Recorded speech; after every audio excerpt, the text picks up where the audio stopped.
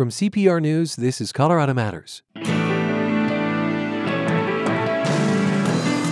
Abortion access in Colorado is now protected by law, but activists want to enshrine reproductive rights in the state constitution and repeal the ban on state funding for abortion. In our regular interview, Governor Jared Polis won't commit to what he calls those hypotheticals. Now, if you're asking about other proposals, I want to see them. Of course, I'm pro-choice. I don't think women or doctors should ever face the threat of prison for making very difficult decisions about whether to terminate a pregnancy. So I'm happy to look at any other proposals along those lines, but I'm very proud that no matter what happens to Roe versus Wade, Colorado will remain a state where it is legal to end a pregnancy. Plus, why he'll sign the fentanyl bill. Then taking stock of Denver's urban camping ban a decade on.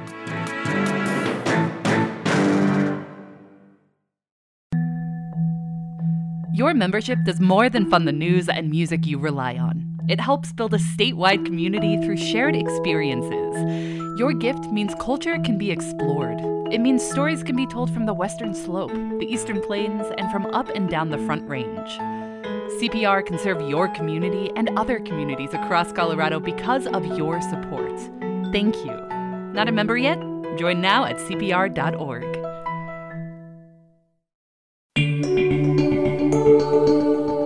You're with Colorado Matters from CPR News and KRCC. I'm Ryan Warner. These are very likely the last days of Roe versus Wade. A formal ruling from the U.S. Supreme Court is expected soon after a draft opinion leaked. But states, both red and blue, are moving as if abortion is no longer protected federally. That's where we'll start our regular interview with Governor Jared Polis, recorded Monday afternoon. We also talked about a major bill that awaits his signature to crack down on fentanyl. Governor, thank you for being with us again. Ryan, it's a pleasure, and I hope you're feeling better. Kind of you to say. I had COVID and am recovering. You signed a bill into law that protects abortion access in the state. But activists want to go further in 2024, enshrining reproductive rights into the state constitution, and at the same time, removing a ban on state funding for abortions, which voters approved in the early 80s.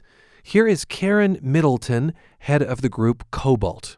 Not just Medicaid for abortion care or any kind of abortion care, but also if you're a state employee, you might not be able to have abortion included in your insurance plan. There may be other restrictions that go beyond just Medicaid funding.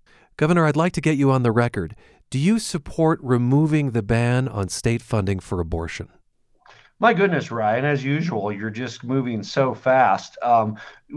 We just signed a law that protects the right to choose in state law. To be clear, Colorado has been a pro-choice state where abortion has been legal since 1967, when Republican Governor John Love signed the law allowing a woman to terminate her pregnancy ahead of Roe versus Wade, several years before Roe versus Wade. What we are all afraid of and worried about with the legal Supreme Court case is those national protections disappear, which is why we now have them specifically in Colorado law. Now, if you're asking about other proposals, I want to see them. Of course, I'm pro-choice, always have been, always expect to be. I don't think women or doctors should ever face the threat of prison for making very difficult decisions about whether to terminate a pregnancy. So I'm happy to look at any other proposals along those lines, but I'm very proud that no matter what happens to Roe versus Wade, Colorado will remain a state where it is legal to end a pregnancy.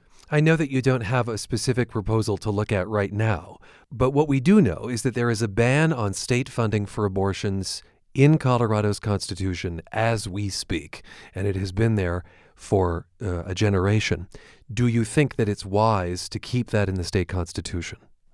So, look, the procedure for changing the Constitution doesn't come through the governor. Happy to look at any proposal and share my thoughts, but it requires a 55% vote of the people of Colorado. So if somebody brings forward and collects petitions and puts it on the ballot, it would require a supermajority, 55%.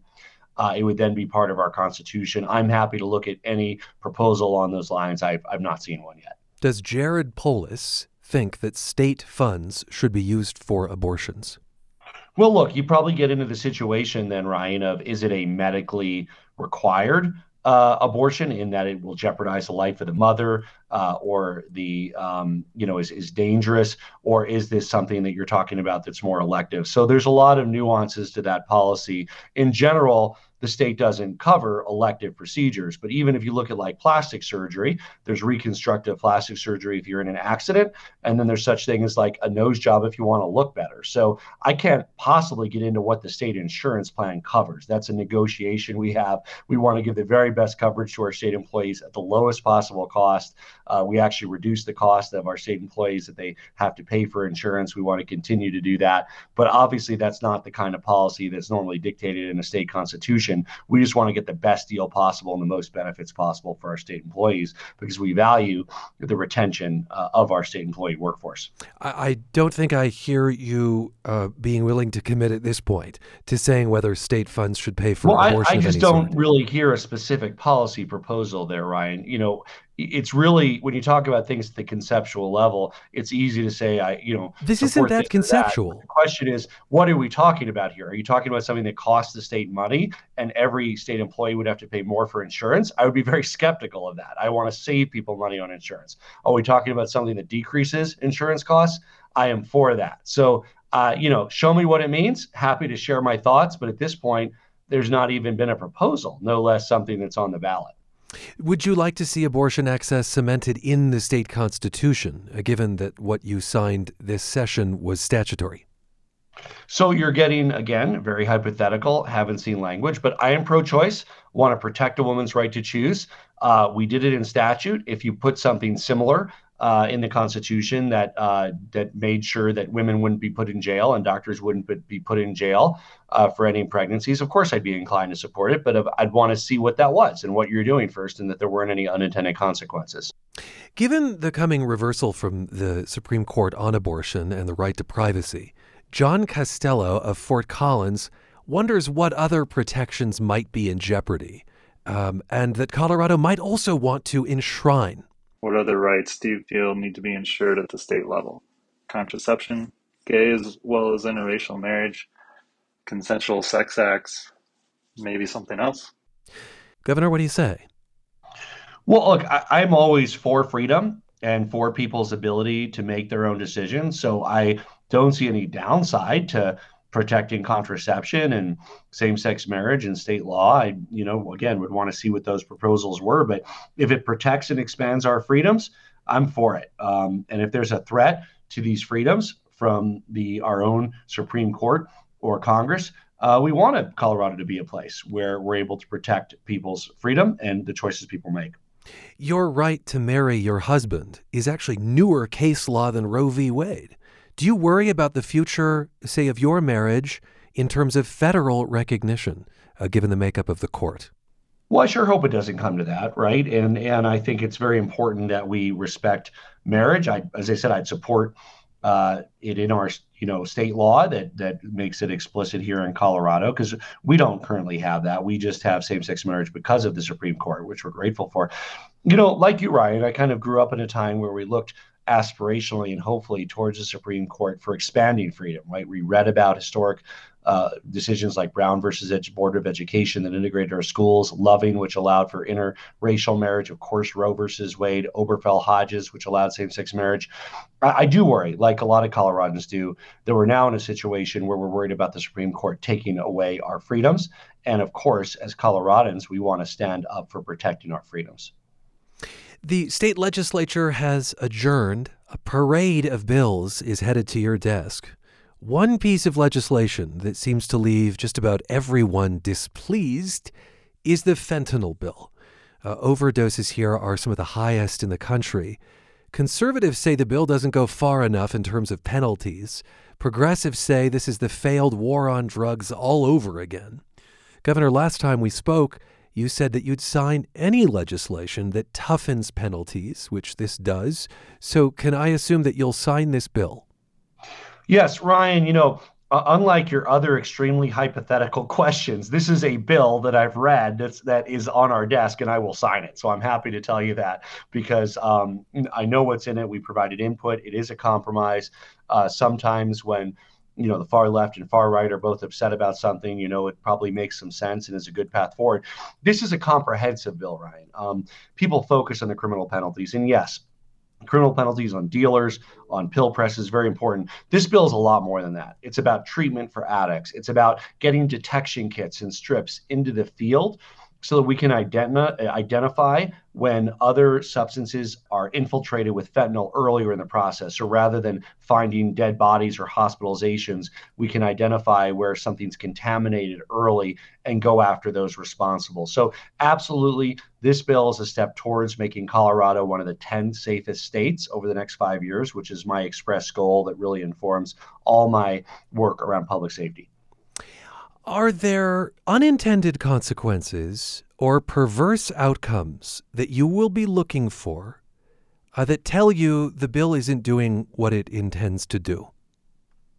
Yeah, I'm tracking fentanyl deaths. So we expect with these new tools that fentanyl deaths will go down in the year after it gets implemented.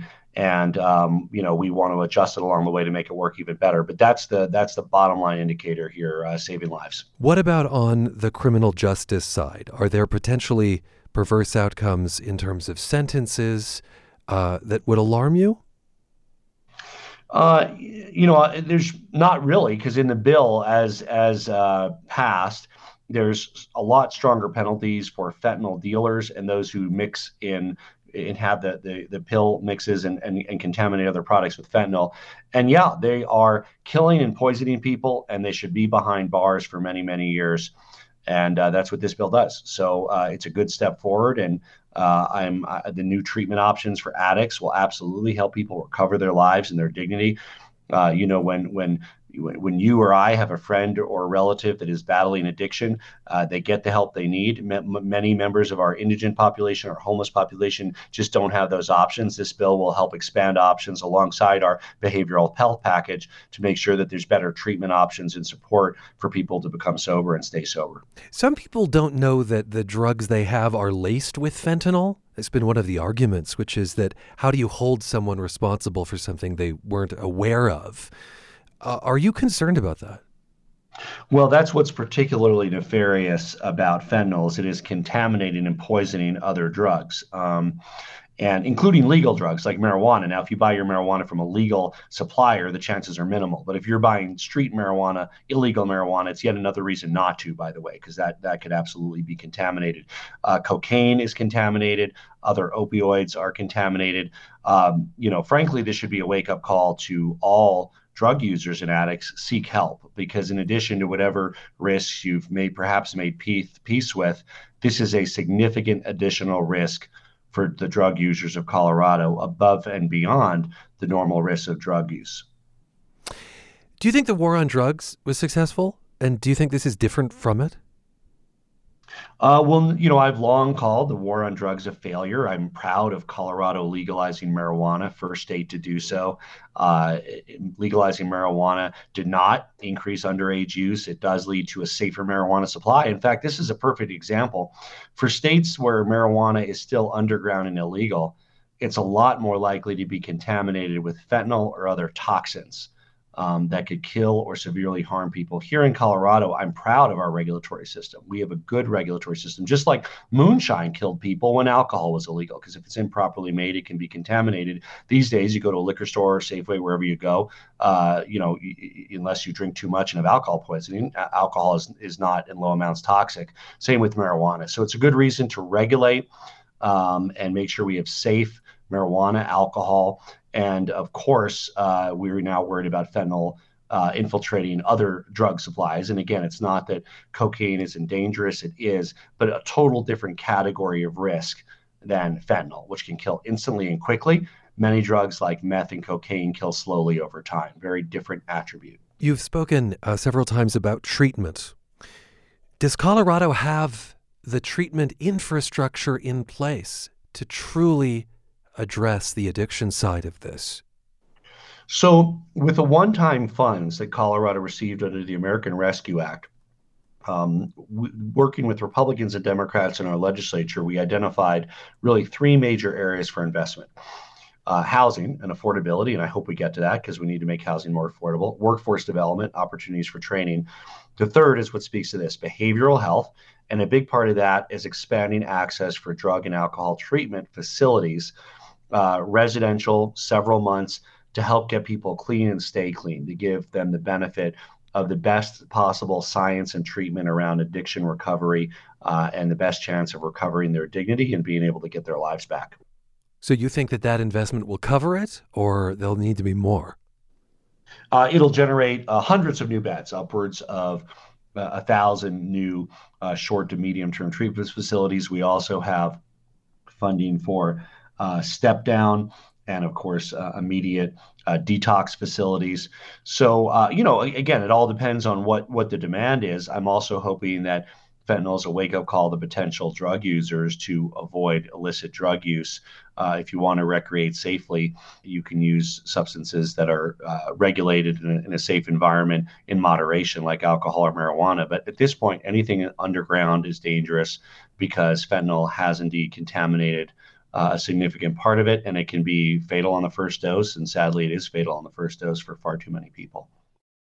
The bill to ban flavored tobacco products statewide failed this session.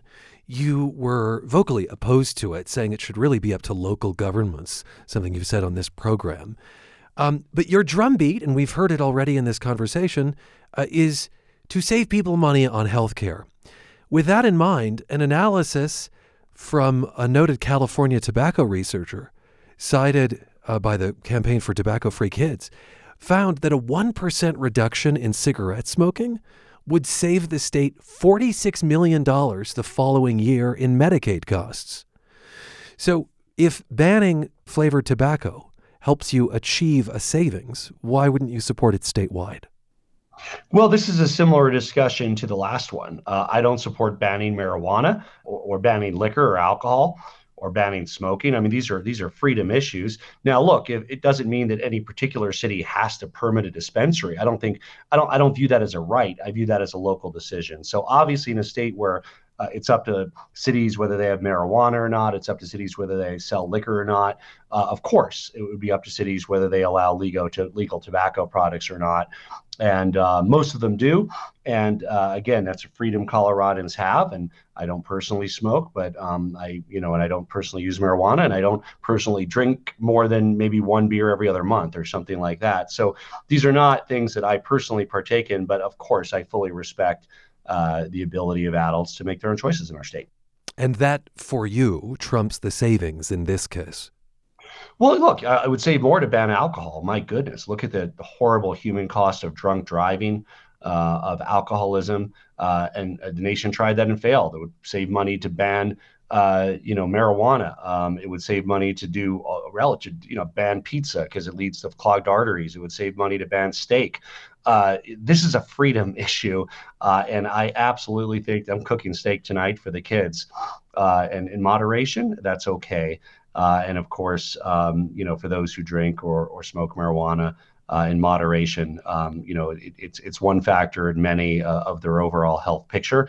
And fundamentally, I believe that adults have the ability to make that choice here in our state. And I'm proud that we're one of the first states to legalize marijuana.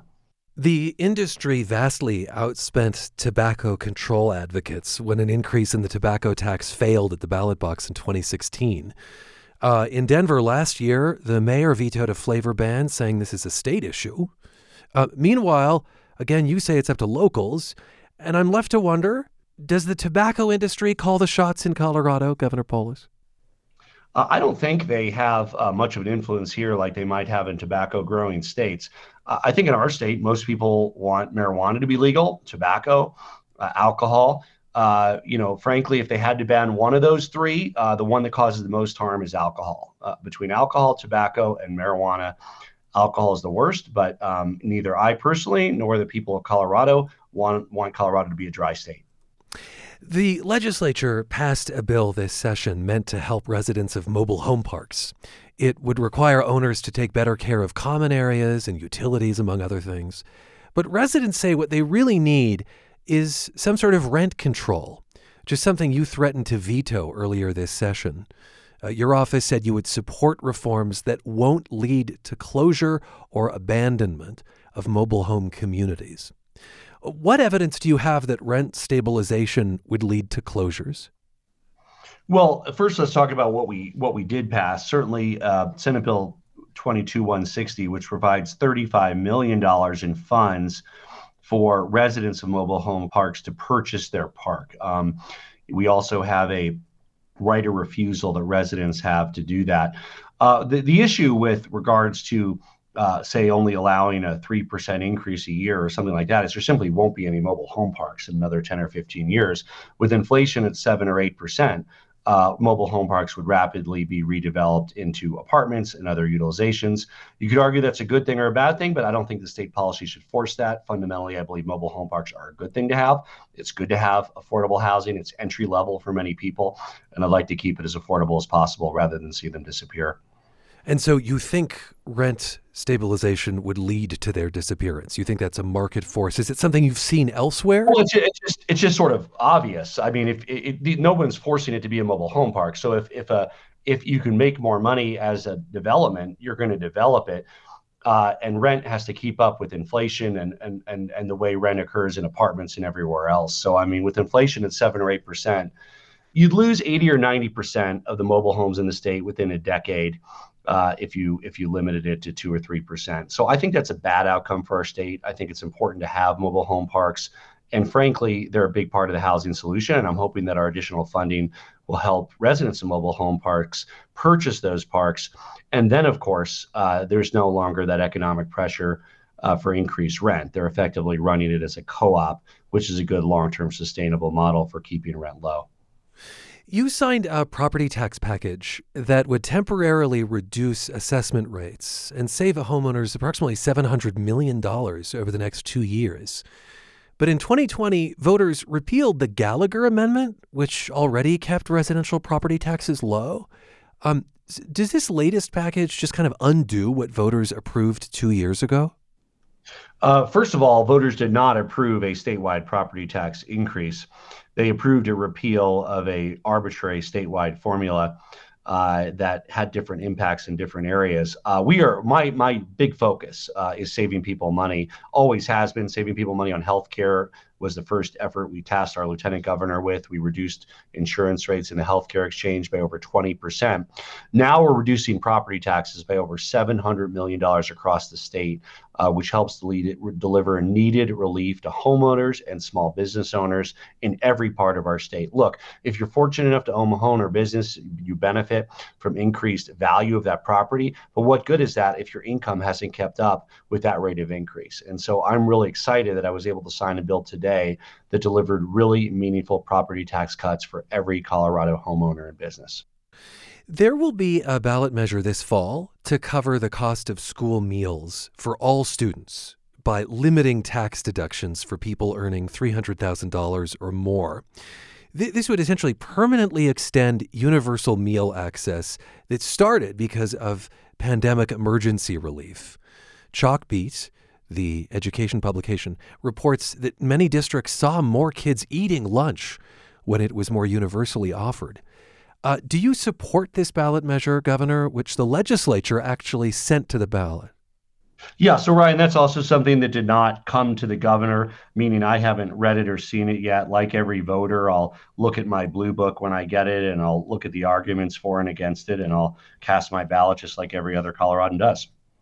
It sounds to me like you aren't going to be front and center for that measure, even if you supported it then? Well, I'm not really aware of what it is. It's not part of the business of the governor, which keeps me more than busy, Ryan, but I'm a voter too. I care about our state. I usually review ballot initiatives, and I think this is the time period is still open when others will qualify. There will probably be a number of those. If I have an opinion after researching both sides, I'm never shy about sharing that with other people, and I'll look forward to looking at what's on the ballot. And I said it's not done yet. There's initiatives out there. I don't think we know what's on our ballot till August, and with regard to all the different initiatives that could occur. All right, something we might circle back and ask you about. And I do want to ask about COVID-19. Not just because I got it for the first time, but modeling by the Colorado School of Public Health, indicates infections are on an upward trajectory. Projections are that hospitalizations could reach 500 or more by mid-June. I'll note that in your own backyard, Boulder, the city council is back to remote meetings because of the spread. Is the state taking any specific steps at this point? So, yeah, those are the same models that inform our actions, and we are not concerned about statewide hospital capacity. If there are 500 people hospitalized from COVID, we've been up around 1,800. Our promise from the start was not to overwhelm our hospitals. We avoided doing that. The reason that's less of a danger now is there's not only more resistance for those who are vaccinated, but there's a significantly reduced likelihood of hospitalization for folks who have been triple vaccinated and even for people who've been double vaccinated, as well as people who've had prior infections. So at this point, as you indicated, I think we're at 124 people hospitalized today. Some of the projections show it increasing over the next few weeks or months, but none of them show it anywhere close to as high as it was during the Delta wave or the Omicron wave. So this is something you're monitoring, but it doesn't sound like you're prepared to take any major policy steps at this point. Well, I would point for our post-COVID roadmap. There's several bills that have passed the legislature that I'll be signing that better prepare us for the future. In terms of surge planning at hospitals, we, as you know, have testing and free masks available across the state, medical grade. So there's a number of ongoing steps that we're taking and also making sure that we're never in the dire straits that we were in the heat of the pandemic. Governor, thanks so much for your time. Thank you. We speak with Colorado's governor regularly, and Democrat Jared Polis is up for re-election this year. We'll extend an invitation to his Republican opponent once the GOP holds its primary. And Colorado Matters continues in the next half hour with a checkup on Denver's urban camping ban. It turns 10 today. I'm Ryan Warner, here with CPR News and KRCC.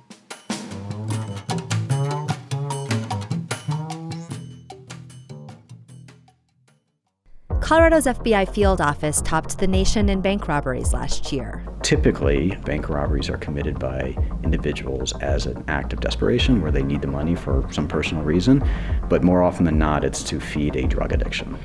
Bandits make off with amounts that range from a couple of $100s to several $1,000s, but usually no one gets hurt. What goes down in a bank robbery and why does Colorado see so many? Read all about it at CPR.org. 10 years ago, so May 17th, 2012, Denver Mayor Michael Hancock signed a bill to ban unauthorized camping in the city. It is a policy critics said criminalized homelessness. The ban is still in effect, even as the number of people experiencing homelessness has multiplied. Denverite's Kyle Harris has been looking into the ban's widely debated history and where things stand today. Hi, Kyle. Hi, Ryan. What was happening in Denver 10 years ago that sparked the urban camping ban? Well, so back then, Senator John Hickenlooper, who was Denver's mayor, he had this 10-year plan to end homelessness. And that started in 2005. No doubt the thing did not work. Mayor Hancock, he comes into office in 2011. Denver's coming out of the Great Recession. Homelessness is extremely visible all over the city, particularly along the 16th Street Mall, downtown, where most of the shelters and also homeless services are located. So the shelters at the time were packed. They were often at capacity, and there weren't really other places for people to go. And there are many reasons, anyhow, that people might want to stay out of the shelters altogether. Yeah, like what? Well, let's say you have a partner and you want to stay with your partner. You can't do that in the shelters. You have a pet. You can't bring your pet inside back then. Many people have mental health issues, and some of those mental health issues mean you go into a shelter and you absolutely cannot handle being around a crowd without flipping, so you're safer outside. And then some people just feel safer outside in general. For addicts, going into a shelter can mean going into withdrawal because drug use isn't allowed inside, and when you go into withdrawal, that's extremely tough and can even be lethal. So didn't the ban go into place around the Occupy Denver protests as well? Exactly, yes. So Occupy Denver, if you recall, was part of an international kind of anti-capitalist movement. The group had been camping, Occupy Denver had been camping in Civic Center Park since the fall of 2011. And Denver police had pushed out that encampment, but there were still people living in the park. And, city boosters, people around town wanted the park back. Okay, so these are some of the forces that lead officials to take action. Exactly. So for Hancock and for city council member Albus Brooks, that basically meant proposing the urban camping ban. And that ban proved to be one of the most contentious policies in Denver City Council history. It has been controversial elsewhere in the state and the country as well. What was Denver's ban designed to do? Well, the ban itself would make sleeping on the streets illegal if you didn't have a permit. That would be anywhere in the city of Denver. And the idea was that this ban was going to give police a tool to push people toward social services, toward shelter, and get people off the street and also out of the public eye. Who else was behind it? Oh, there were a bunch of groups, including Visit Denver, the Downtown Denver Partnership, Civic Center Conservancy. They were all about it. And they were arguing that unsheltered homelessness was hurting business and tourism. Here's Downtown Denver Partnership's former head, Tammy Dorr, advocating for the ban to council in 2012. We recognize that certain behaviors can cause severe impacts on the downtown environment. Unauthorized camping is a significant problem that affects businesses, residents, workers, and visitors that frequent downtown. And unfortunately, this problem is getting worse. We absolutely need to foster a safe and humane environment in downtown, and it requires both incentives that allow and encourage individuals on the street to seek meaningful change in their lives, and also to provide consequences for those who refuse assistance and continue to engage in behaviors that threaten public safety and health. Okay, so that tape from just about 10 years ago. Who opposed the ban at the time? A lot of people opposed it. Unhoused people, for one, doctors, social workers, and the Colorado Coalition for the Homeless all spoke out against the ban. The argument was that it would push people away from services and into greater isolation, that it would backfire. And these folks feared mass arrests, and they said the law would make being homeless a crime. Here's Colorado Coalition for the Homeless's longtime head, John Pervinsky, talking to council. We believe this ordinance will be counterproductive, forcing those without shelter further into our neighborhoods, further out of sight, making outreach and engagement even more difficult, and creating additional barriers to housing and employment for those that we are trying to help. We believe that the right course is to create real solutions to the lack of housing and shelter by creating and expanding emergency shelter, expanding access to mental health and substance treatment services, and developing long-term supportive housing resources. And so, Kyle Harris, over the past decade, what has happened? Well, interestingly, over the years, the ban has not led to many arrests and citations. So as of March 20th, Denver police said they'd arrested just 3 people in those 10 years and ticketed another 45 for violations of unauthorized camping, and that was since the law passed.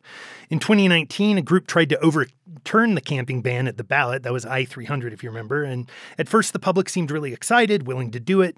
But then there was a $2 million campaign to defeat the bill, and 81% of Denver voters ultimately decided to keep the camping ban intact.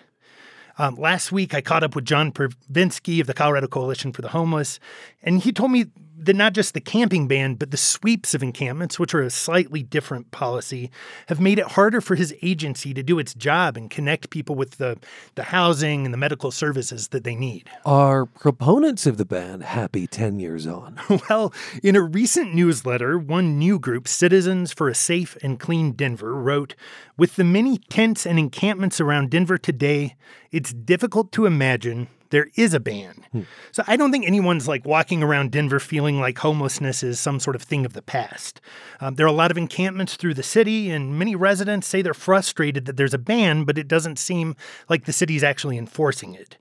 So Safe and Clean, they want to see more people who choose not to accept shelter be arrested. And for those who maybe are struggling with addiction or mental health issues, they want to see law enforcement push them into treatment and stronger involuntary commitment laws. And they and pretty much everybody I've spoken to notes that the city needs, and the state, needs more inpatient treatment facilities. How are critics of the camping ban marking this 10th anniversary? Okay, so last week there was a group of them that spent the entire week protesting the ban and describing the last 10 years as, quote unquote, the decade of doom.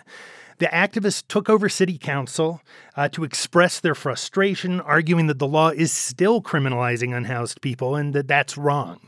Here's Kenny White speaking to city council last week. The shelters have not improved. The cops have not improved.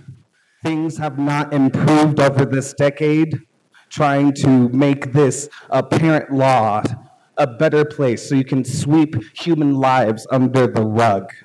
It's unacceptable and it's disgusting. Well, I think back to that 10-year plan to end homelessness, which did not achieve the mission in its title. Camping ban aside, Kyle, what has Denver done to address the issue of homelessness? The city has actually done quite a lot. So Denver has more shelter beds now than it did before. One of the big sticking points before was there weren't 24/7 shelters where people could go without having to check in every day. Those now exist. The city has housed thousands of people and built thousands of units of affordable housing, with more in the works, though it's still not enough. We're about 50,000 units of affordable housing behind. Mental health and addiction services, though, in the city and in the state are still lagging, way behind. City Council is also working right now on an affordable housing plan that would push developers to do more to address the housing crisis, and that's going to go up for a vote in June. An issue that continues and that you'll continue to cover. Thanks so much for being with us. Thank you, Ryan. You can read Kyle Harris's reporting on homelessness and the urban camping ban at denverite.com. Meanwhile, Denver's launching a program to transform empty office space downtown into housing. The city faces a glut of unused space as more companies let employees work remotely during the pandemic. CPR business reporter Sarah Mulholland has this story. At first glance, 1600 Glenarm Place blends in with all the other office towers on the 16th Street Mall in downtown Denver, until you see the sign for residence parking. The property started out as headquarters for an insurance company in the 1960s. Now it's an apartment complex with more than 300 units. The conversion seems to have worked out pretty well. They've got an outdoor patio that they put chairs and stuff to be able to overlook 16th Street Mall. Pool table, ping pong table. Yeah, it's good stuff. That's Kyle Witherspoon. He's lived in the building for 2 years. Sometimes things like sunlight and fresh air are tricky when converting an office building, because they're not meant to be lived in. But Witherspoon says he doesn't notice anything being off. I didn't even know it was an office building, so I'd recommend it. 1600 Glenarm hasn't been an office building for more than 15 years, but there's still people working here. Like Witherspoon, he does his job as an insurance appraiser from home. He's part of an army of office workers in Denver and around the country, still working from home after COVID-19 forced people to more than 2 years ago. Workers are starting to trickle back in, but city leaders say the office is probably never going back to the way it used to be. A recent report from real estate services company CBRE says about a quarter of office space in Denver's central business district is now sitting empty. That means landlords have a lot of space they don't know what to do with. And the city wants to make it easier for them to convert that space into homes by using incentives to encourage developers to turn those buildings into housing. Lily Janyance is a city planner for Denver. We started to do our research and wanted to explore what other cities are doing and what other cities have done in the past in kind of similar situations. And what came up time and time again is that not only in this pandemic process, but even prior to pandemic, in the recession times as well, that cities would repivot themselves. She says less than 10% of commercial space in downtown Denver is residential. She sees an opportunity to change that to 40% over the next decade, which she says would be better for everyone. A more integrated neighborhood could reduce traffic and make commuting easier and attract different kinds of retailers and restaurants. Right now, the city's plans are in their infancy. We should have been doing this, and cities across America should be doing this for the last 10 plus years. But the pandemic, again, is it's compounded all those issues that were already there. It's not going to be easy. These kinds of projects are really expensive. The city will have to balance the need for affordable housing against developers' desires for profits. There aren't a lot of details yet on how that's all going to work. And there aren't a lot of buildings in downtown Denver to use as an example. The building on Glenarm is pretty much the only modern one in the area. But at least one landlord, whose building is just around the corner, is open to the idea. The owner of the Petroleum Building recently filed a plan with the city to turn it into apartments. It's still preliminary, but John Borse, the owner, says if he can make the numbers work for apartments, that's probably the best option at this point. He lost tenants during the pandemic, and the building's now more than half empty. The Petroleum Building was kind of a big deal when it was built in the 1950s. The upper floors were a decadent meeting space for the region's oil and gas business. It was actually the tallest building in downtown Denver for actually just about, a week or two before the Sheraton right across the street was built, and it's a little bit taller. So it had that crown of tallest building in Denver for about a week before that was snatched from it. This was a big, grand lobby and a big, tall building. So it's funny how times have changed. Borse says its next iteration could be more than 130 apartments. If the city gets its way, that could be the start of a trend. I'm Sarah Mulholland, CPR News. You will know it is time to turn the page when you hear the chimes ring like this. Yes, we have chosen another book to read together. Our next pick for Turn the Page is the true story of a Colorado private investigator. It's called Tell Me Everything. The author, Erica Kraus, was assigned to one of the most important rape cases in U.S. history. It tested the scope of Title IX, which prevents discrimination based on sex in education. Read Kraus's book and then join me and meet the author and really meet her, because our next Turn the Page is in person the evening of June 10th. It's at Lit Fest in Denver. Tickets are free, and all the details are at cpr.org/turnthepage. Again, the book is Tell Me Everything by Erica Kraus. Get your copy and then join us. Here's that URL one more time, cpr.org/turnthepage. This is Colorado Matters from CPR News. It takes a committed team with roles on and off the air to make Colorado Public Radio, and your skill set and experience may be just what we're looking for. With a job opening now to join the Denverite team, reporting for the curious and concerned about everything making the Mile High City tick. See all open job opportunities and what working at CPR is like at cpr.org/careers.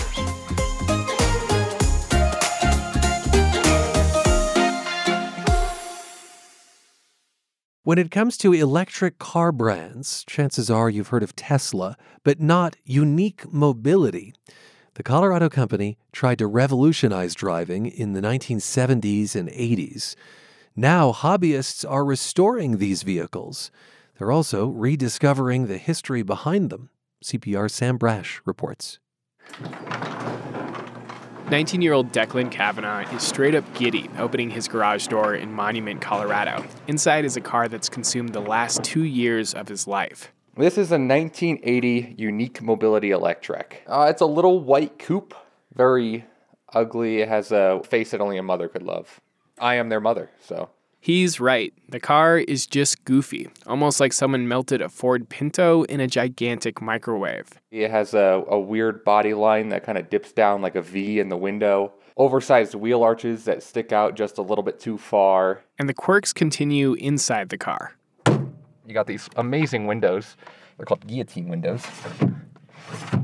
They slide. They pivot at the top of the window. And instead of using a normal defroster like a normal car would have, they picked up a hairdryer, a Gillette brand hairdryer, and they taped it under the dash. You can't actually use it because this particular model was recalled for having asbestos in it. These oddities are what drew Kavanaugh to the car in the first place. He discovered the vehicles by scouring Craigslist for clunkers to restore with his younger brother. The car was just so out there. He needed to know more. Me and my brother actually made a list of all the questions. Why did they make this car? Who made this car? Was this actually meant to be a production vehicle? To figure it all out, he not only bought a pair of Electrex, he helped build a community around the vehicles, contacted original Unique Mobility engineers, set up Electrek websites and social media pages, all in the name of not just putting the cars back on the road, but reestablishing their place in electric car history. They were the Elon Musk before Elon Musk. They wanted to make the push towards electric, and they did. They were a big influence in the car industry. Even if not a lot of people know about them, they were a big reason that electric cars are still on the road today. Now, this isn't the usual view of electric cars from the 1970s and 80s. Many of today's electric vehicle enthusiasts call this the crap era, a time when companies just didn't have the technology or design sense to ditch fossil fuel cars. It came after scientists and political leaders called for new technology to reduce dependence on foreign oil. Tonight I want to have an unpleasant talk with you. People like President Jimmy Carter. The energy crisis has not yet overwhelmed us, but it will if we do not act quickly. Government researchers, big automakers, small startups, they all rushed forward with new plans for electric vehicles. The unveiling of a car of the future that would let drivers thumb their noses at the corner filling station. Nelson Benton reports. The Department of Energy's advanced... Unique Mobility was a tiny company making dune buggies in Englewood, and it decided to join the fray in the 1970s. The result was the Electrek. It wasn't cheap, $25,000, about $90,000 in today's dollars. And for that high price, buyers got a vehicle Kavanaugh admits is pretty impractical to drive. So you know how electric cars are supposed to be silent, right? Yeah. You can hear because the entire bottom is fiberglass. You just get rocks kicked up straight into the bottom. It is not a quiet car. We can't go very far either. The company advertised a 100-mile range. And that's not true at all. Realistically, you'd probably get 50 miles of range at best. The power is also underwhelming. Eventually, we reach a slight slope with just a little bit of snow. All right, let's see if it'll make it past this ice. Floor it. Come on. No. We need a small push. But Kavanaugh thinks there was demand for this car. In his opinion, the bigger holdup for this and other crap-era electric cars just goes back to how they looked. It is so stupid. You probably saw how stupid it looks driving. It does not look like it should drive. And here's the thing. The people who made the vehicle completely agree. I never thought that the Electrek was a handsome car. It wasn't. This is 84-year-old John Gould, the founder of Unique Mobility. Today he lives in Lakewood, and he says his company didn't want to make an ugly car. Because of the economy. At that time, we had to just cut somewhere. The bizarre windows, the ill-fitting body, all those choices saved money. Gould says it wasn't a problem because the Electrek was what the car industry calls a mule. A mule is your test vehicle to prove out the mechanics and the durability of the whole system. So to us at the time, if we were making 50 or 100 of them, that was going to be okay.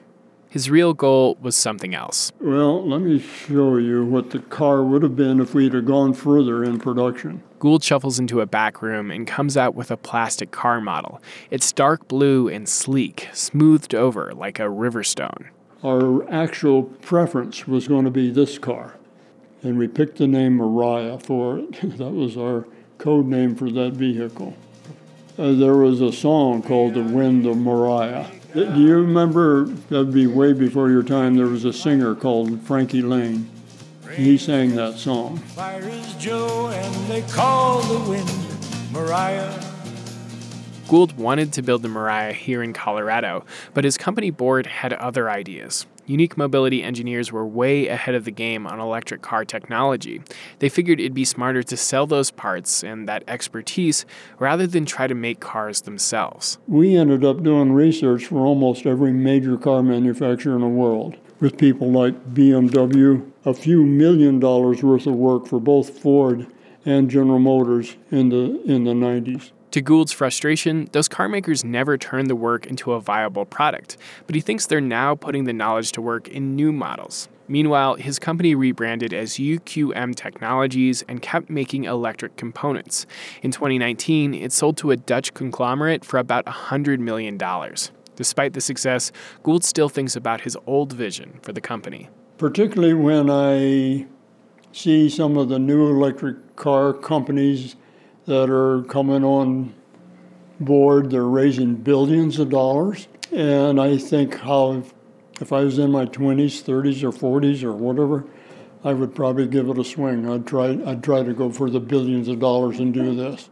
As for people restoring the Electrek now, he's a little perplexed. I'm surprised, but why not, I guess.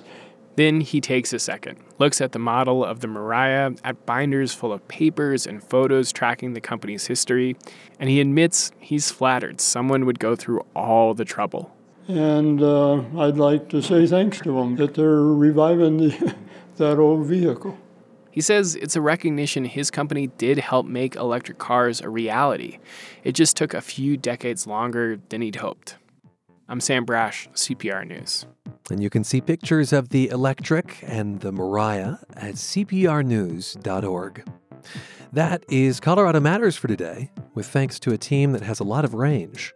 Tyler Bender, Carl Bielik, Anthony Cotton, Pete Kramer, Andrea Dukakis, Rachel Estabrook, Michelle Fulcher, Matt Hers, Michael Hughes, Carla Jimenez, Pedro Lumbrano, Patrice Mondragon, Shane Rumsey. And I'm Ryan Warner. You're with CPR News and KRCC.